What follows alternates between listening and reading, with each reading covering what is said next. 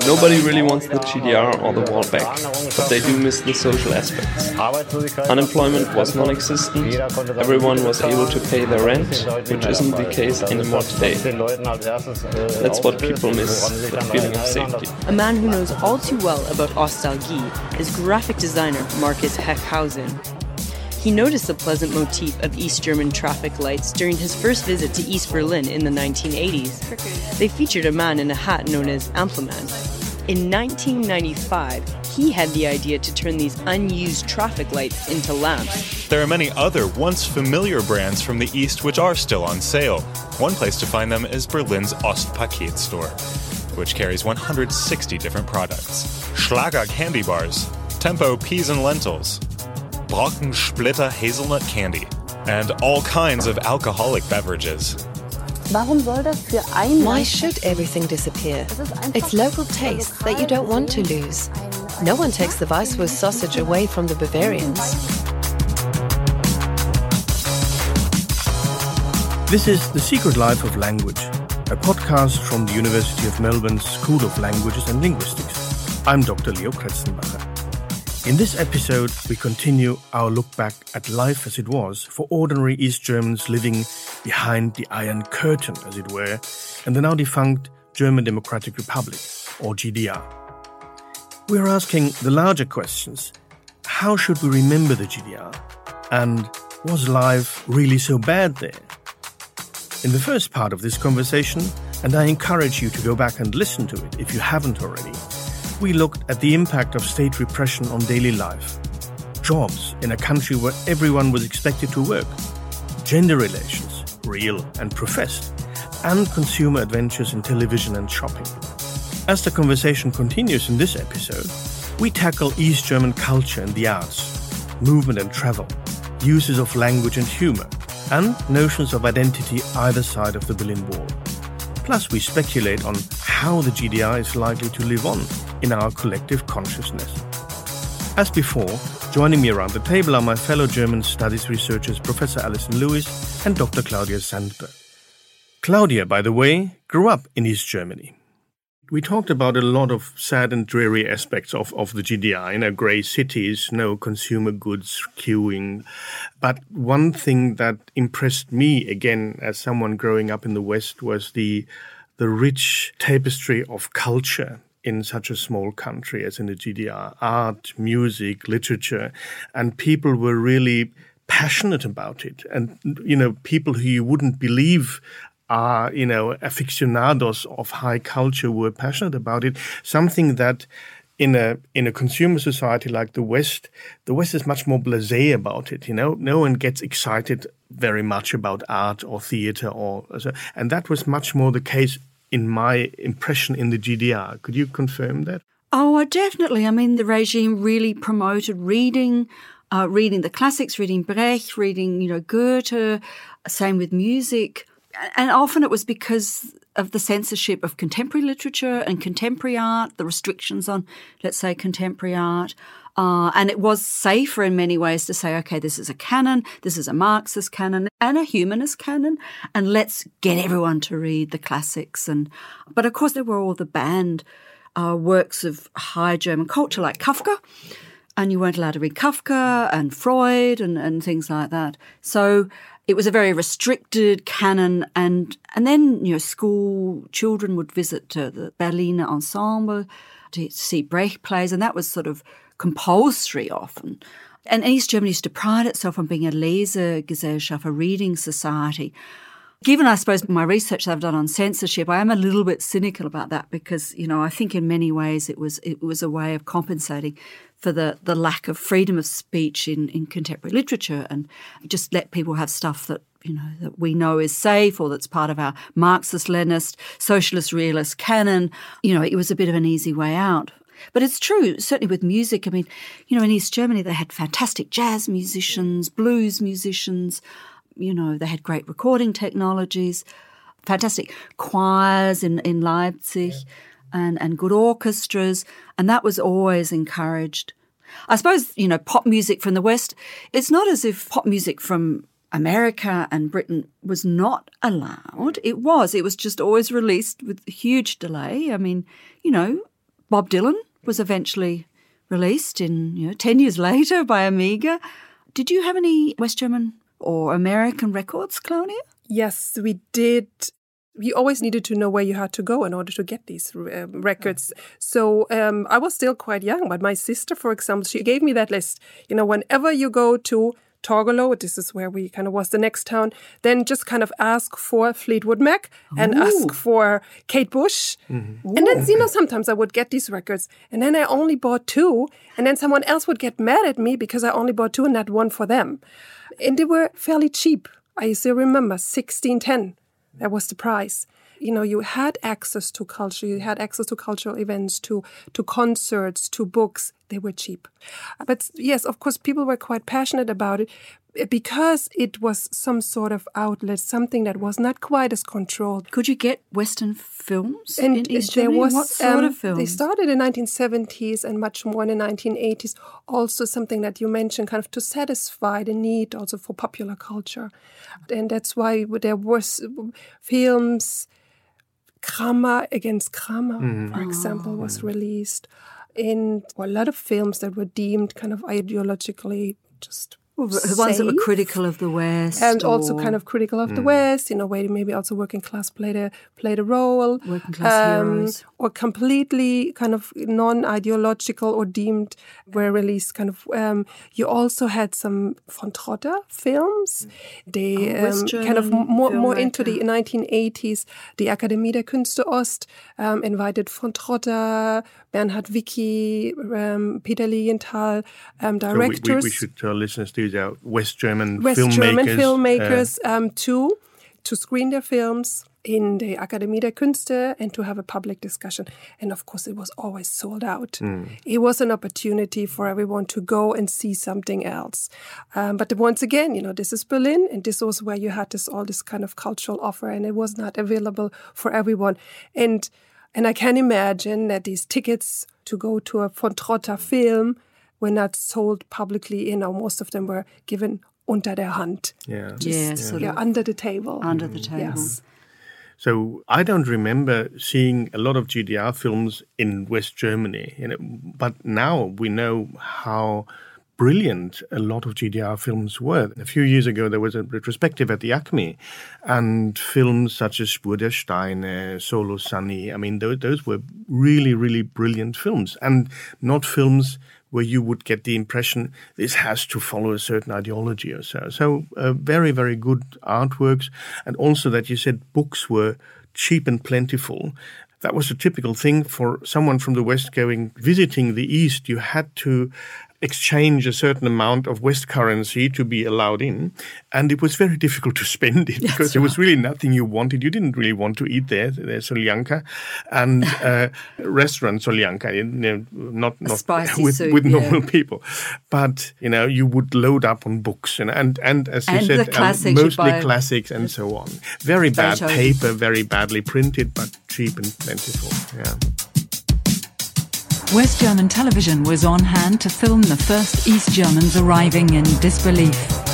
As time passed, the checkpoint became a big outdoor party as the crowds grew. Are you planning on coming back to the West soon? Yes, I'll come back to visit and see how life is there, but not to stay forever. We live in completely different societies, and I don't intend to live in the West, just to visit. Well, one of the things that was a big positive thing of unification or of the fall of the wall, of course, was that all of a sudden East German citizens had freedom of movement. So basically, half of the world was out of bounds. Normal East German citizens couldn't travel. I think you were allowed to travel to the West if you were a pensioner at some stage, from some age on. But first of all, would GDR citizens travel abroad? And if so, where would they go? So where would GDR citizens have their holidays? You could theoretically travel the whole Eastern Bloc. You could go to Cuba, you could go to Bulgaria, Hungary, Poland. This was all possible. Then you have to think about the income level, which was between 350 to 600 marks. One of those, a travel would probably cost you at least double or more than that. So while you had the freedom to go to the Baltic Sea, and there were kind of these travel agencies where you could book this, it was almost impossible because, you didn't have the financial means. Then again, there were holiday camps for children. That was usually organized via the workplace of your parents. I remember that I was twice in Poland for 2 weeks each time on a holiday with other children. There were youth groups where you could also go, abroad to Bulgaria, but it was expensive. And it's one of those things that East Germans, after the fall of the wall, were often moaning about that. Now they have the freedom to travel, but they don't have the money either. Now they can't because, they're unemployed. You could go to West Germany if you had a first-grade relative, either son, daughter, or mother, parents. Never the whole family, just one person, just kind of to, to guarantee that you would come back. And this, of course, was dependent on an invitation from that person. And it was also an application process that took probably half a year. So you could apply to attend, let's say, a relative's birthday, a big birthday party in the West, and it might be approved. It varied a bit, I think. Sometimes I think it could be approved, even if you weren't a pensioner, but very limited opportunities to travel. The people I've come across, maybe they were writers or intellectuals who perhaps had more privileges. Artists could, and musicians sometimes could go on a concert tour if it brought West currency, for example. Academics could apply to go to conferences in the West. But apparently you were very, very much dependent on the goodwill of any official. And I remember, again, what a colleague from Leipzig told me.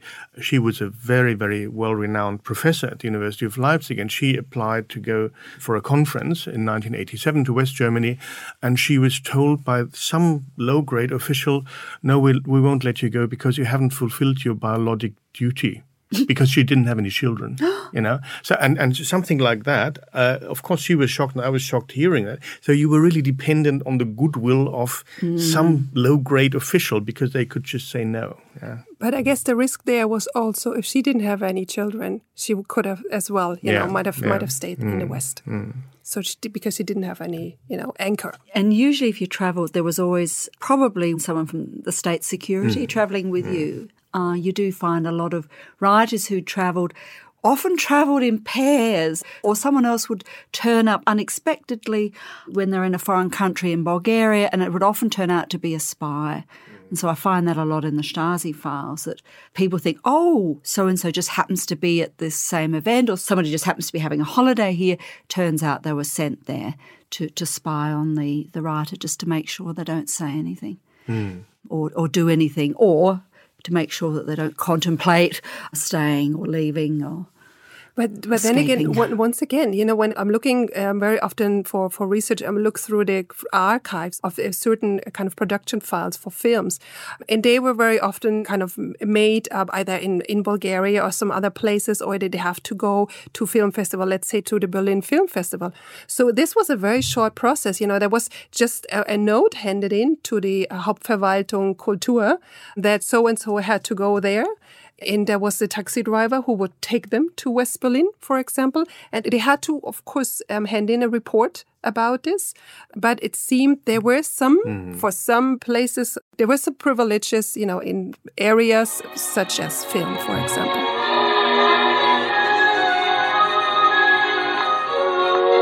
One effect of going abroad or going to another country is to all of a sudden feel German, the national identity, something that you don't have to think about when you're at home. At the time of the GDR, was there a definite East German identity or a German identity?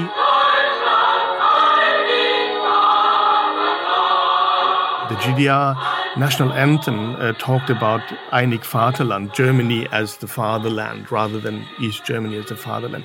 Was that the feeling that there is such a thing as an East German identity during the GDR? But once again, we didn't travel abroad. So, there was not this question, are you German or are you East German? Another thing is that there was always this focus on this collective identity, on this, on the collective, on the group. So you wouldn't really have that idea of, being, You were a DDR-Bürger, a citizen of the GDR. Yeah.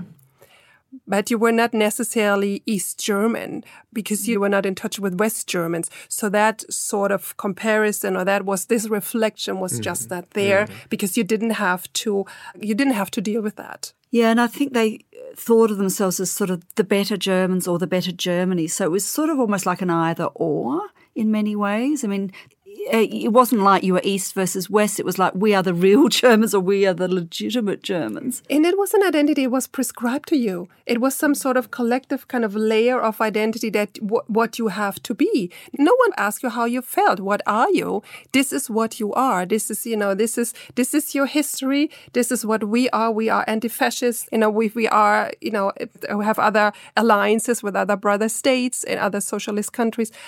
But there was never the question for your own private, individual, national identity. In West Germany, a lot of the identity was regionalized. So there was a very strong feeling of, you Bavarians or you Northerners or you from the Ruhr Valley. Was there some sort of regional competition between, Saxons and Mecklenburgers or you Berliners? Definitely. So shall I give you a quick run through the different areas? The Fischköppe, the ones in the north, of course, didn't talk very much. The fish heads. The fish heads didn't say anything. Then you had the Berliners who, would always say anything, had this very specific accent that was very careless. And then kind of the big rival, no one liked people from Saxony because of the accent. Of course, it's still going on, jokes about this. And everyone talking about where did you go and have your vacation. Many people went to the Baltic Sea. This was the place to be. This was you were given kind of a spot this year, again, by your workplace to be in a kind of some sort of colony, would never go to a hotel or anything. So we'd spend your holiday at the Baltic Sea, and right next to you were this couple with children from Saxony, so you knew right away, of course, where they were coming from. And this children would say, Vati, instead of Papa. And it kind of, this was this... Yeah, regional identities, definitely. You also mentioned that some of the state identity was superimposed from above. And I think that is very typical for authoritarian societies where you have, one official identity and then you have a private identity. And very often that is also reflected in language, So there's a set of vocabulary that you use at official functions, and there is a set of vocabulary or a way of speaking that you only do with family or friends that you trust. Whereas, of course, in the GDR, it was very difficult to find out what friends you could actually trust. Is there anything that you remember about that? I mean, one thing I read is that Germany has a difference between an intimate address form du and the official address form sie, and that party communication was always with this du address form, party du. But people really, when they went back to private mode, even with people who they were using the intimate address form in official context, they would go back to the distanced sie because that was a civil way of dealing with one another. But any other examples of the discrepancy between an official way of speaking and of dealing with language and private language? Well, I mean, if you're in the party, then you had to call each other Genosse, to comrade. So that was sort of an official way of saying, I know you're one of the party elite. Even the word Kollege was actually officially for the state trade union. So again, colleagues from East Germany, when they came to West Germany, they were astonished that academics called each other Herr Kollege, Frau Kollegin, because they thought that was specifically for the GDR trade union. There was certainly a specific terminology, even set phrases, set sentences that you would use, and you were just trained to do that. There was this private place and there was the public place, and this went with a specific language that you always knew what was right, in any kind of situation, which was in certain ways also something that kind of made language absolutely poor. First of all, because we didn't have a discussion culture, you wouldn't discuss anything. Of course, you knew what you had to say, and in some ways, of course, you could give your opinion on small matters. But this was apparent after the wall came down and people could not express themselves. They didn't have any words. Because they didn't have any voice. You don't have any voice, and no one ever ask you about anything. And I remember specifically this Winter AD. This was a documentary by an East German documentary filmmaker Helge Misselwitz, who was talking to women from all walks of life about their expectations. And something that struck me there was that people wouldn't say mein Sohn when they talk about their family, or they would say der Sohn. Not my son. Not my son. Not even. Oh. Yes, der Sohn, die Tochter. Die Tochter ist jetzt auch schon aus dem Haus. The daughter is, has already left home. Just somehow it is kind of putting a distance and not accepting their own identity, not accepting, kind of their own voice. And also kind of talking, not in set, in worn-out phrases, but definitely in a very kind of basic language. And that was, very, very sad to see. I mean, and of course, it was one of the stereotypes about the Aussie not being able to express themselves. Well, I mean, it was a very authoritarian society. It really was. I mean, I'm struck by some very odd social habits that seem to develop over the period. And it's not so much to do with language, but to do with this sort of not having a voice and how do you compensate for not having a voice? There was this odd thing that developed called an Eingabe. If you really were very angry about something and you wanted to protest about something, and it could be something about your family not being able to do something, not getting into university, or some other sort of thing that you were not happy about in your neighbourhood, instead of sort of going to the local authorities or trying to address it in a way that we would, they would write an Eingabe. It was like a sort of a petition. Petition to the top. And you go straight to the top. You'd write to Honecker. You'd write to the head of state. So instead of writing to your local MP or even just, writing maybe to the university or to your school, you go to the top. And then you'd have a long litany of complaints. In fact, there were people who were very articulate who used to write in the village, I think, who used to write Eingaben for people. And it's sort of an odd thing, really. And sometimes it would have the desired effect, and sometimes, of course, it would just be tossed in the bin. And it's this sort of arbitrariness of you didn't know, there was no fair process, no transparency, and no transparency of processes, and you could never expect there to be transparency. So you'd sort of launch these odd complaints and sort of send them off into the, into the mail and never really know. And sometimes, this whole arbitrariness really has me quite sort of fascinated, that you just never really knew if you would get any sort of justice or fairness, and you might, but you might not. Yes, all of these processes were not transparent, and people just accepted that. They, did not... Found ways of working around it. There were these Eingaben, but who, made use of that? And then you also have to find kind of creative ways, of course, of phrasing, your Eingabe. It could not be that kind of too critical. It had to be, in a way that maybe could be resolved. And use the jargon and maybe use sort of socialist jargon and couch it in those terms. In some sense, it also have to accept your fate. If you had applied for a place at the university and you wanted to study medicine or pharmacy, and you were just then accepted into a program to become a history teacher. Or theology. Or sociology. It's just, you put up with it. You take it or you leave it. Because it didn't really, whether you got into university, didn't necessarily depend only on your marks. It depended on your attitude. And what that meant was your conformism. And on your parents. So if your parents were middle class or academic, you had it difficult to actually get a place at university. That's when you'd be offered a place to study theology. Yes, there was certainly, kind of that perfect profile that you could have. But you would still not be accepted, in university. Let's say I'll take my own case. I was probably, was working class, or my parents were farmers actually. So, fairly low social class, and they kind of had good marks in school. I was with the pioneers, the kind of junge Pioniere. I was kind of top level. This is the youth organization of the party. Exactly, the one with the blue scarves. And then after that, the Tailman Pioniere, which were the red scarves. I was again at the top, I had the perfect CV, let's say.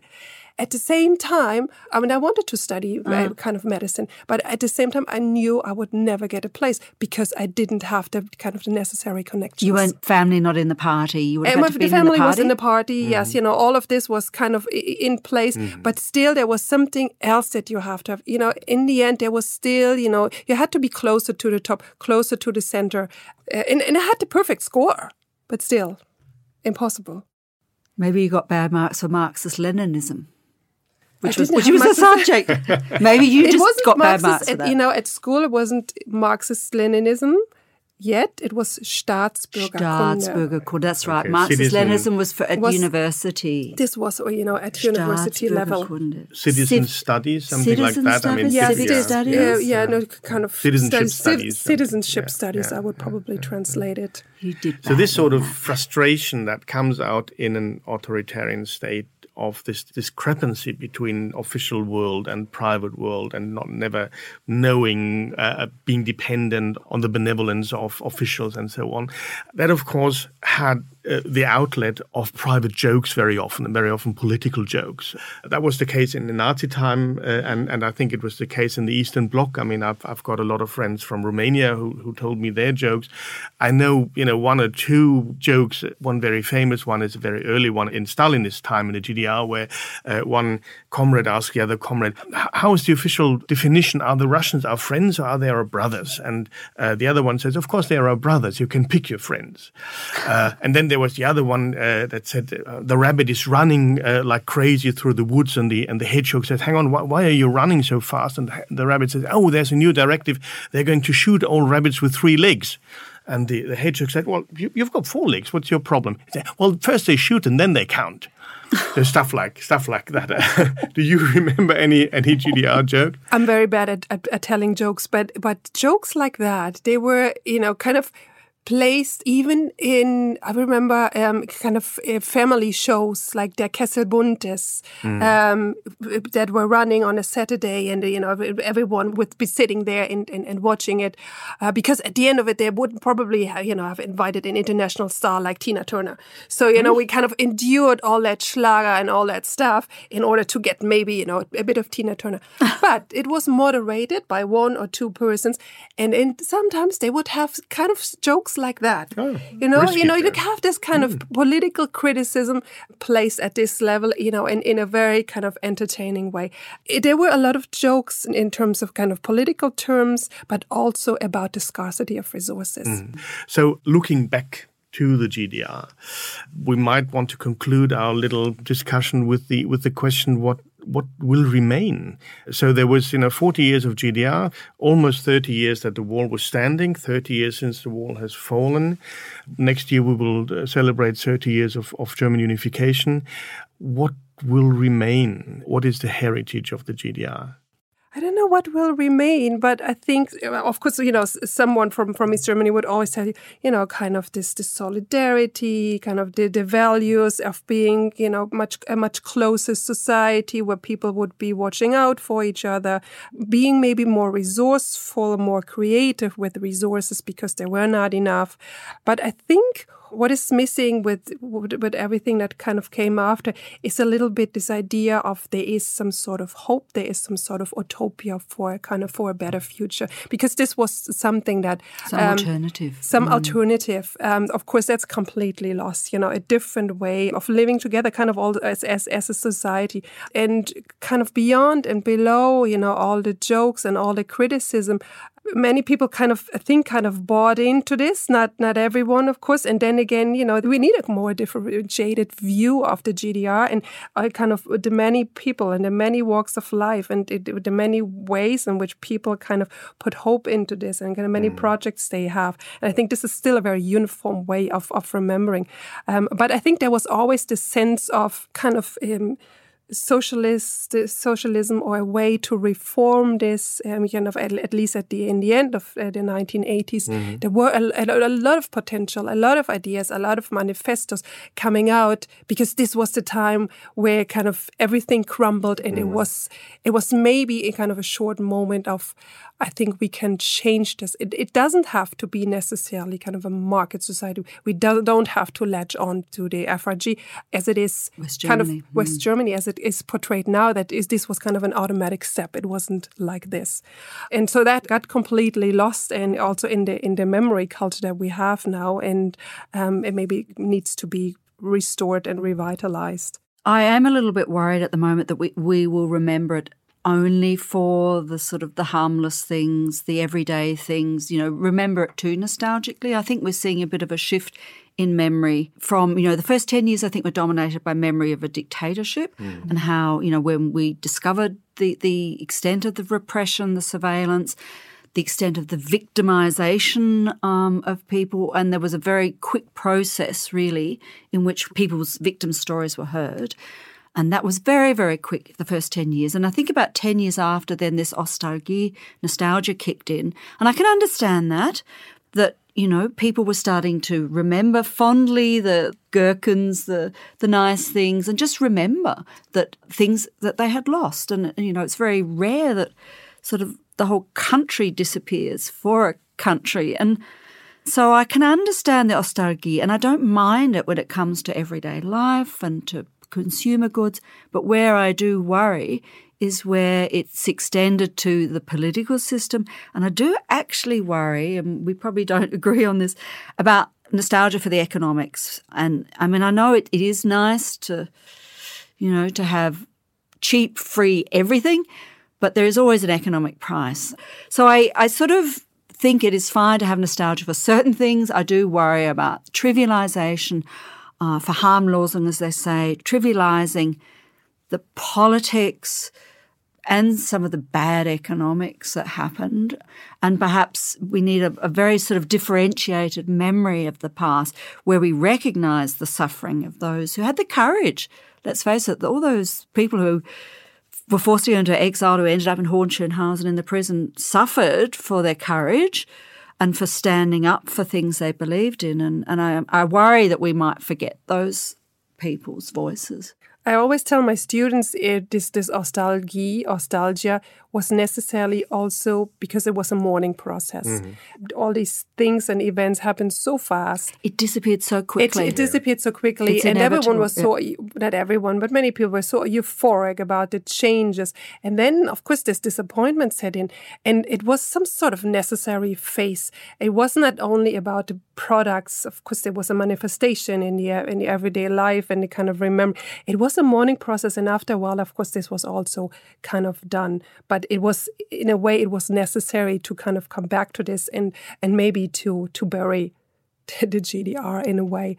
What I don't find productive about this being a dictatorship, because, it makes everything just victim or perpetrator. And there was a lot of things and a lot of experiences, a lot that was happened in between.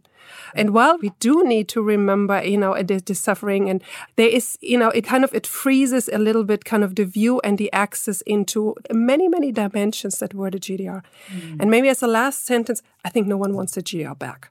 Mm. Can we agree on that? I think that's true. I think everyone agrees on that. No one really wants it back.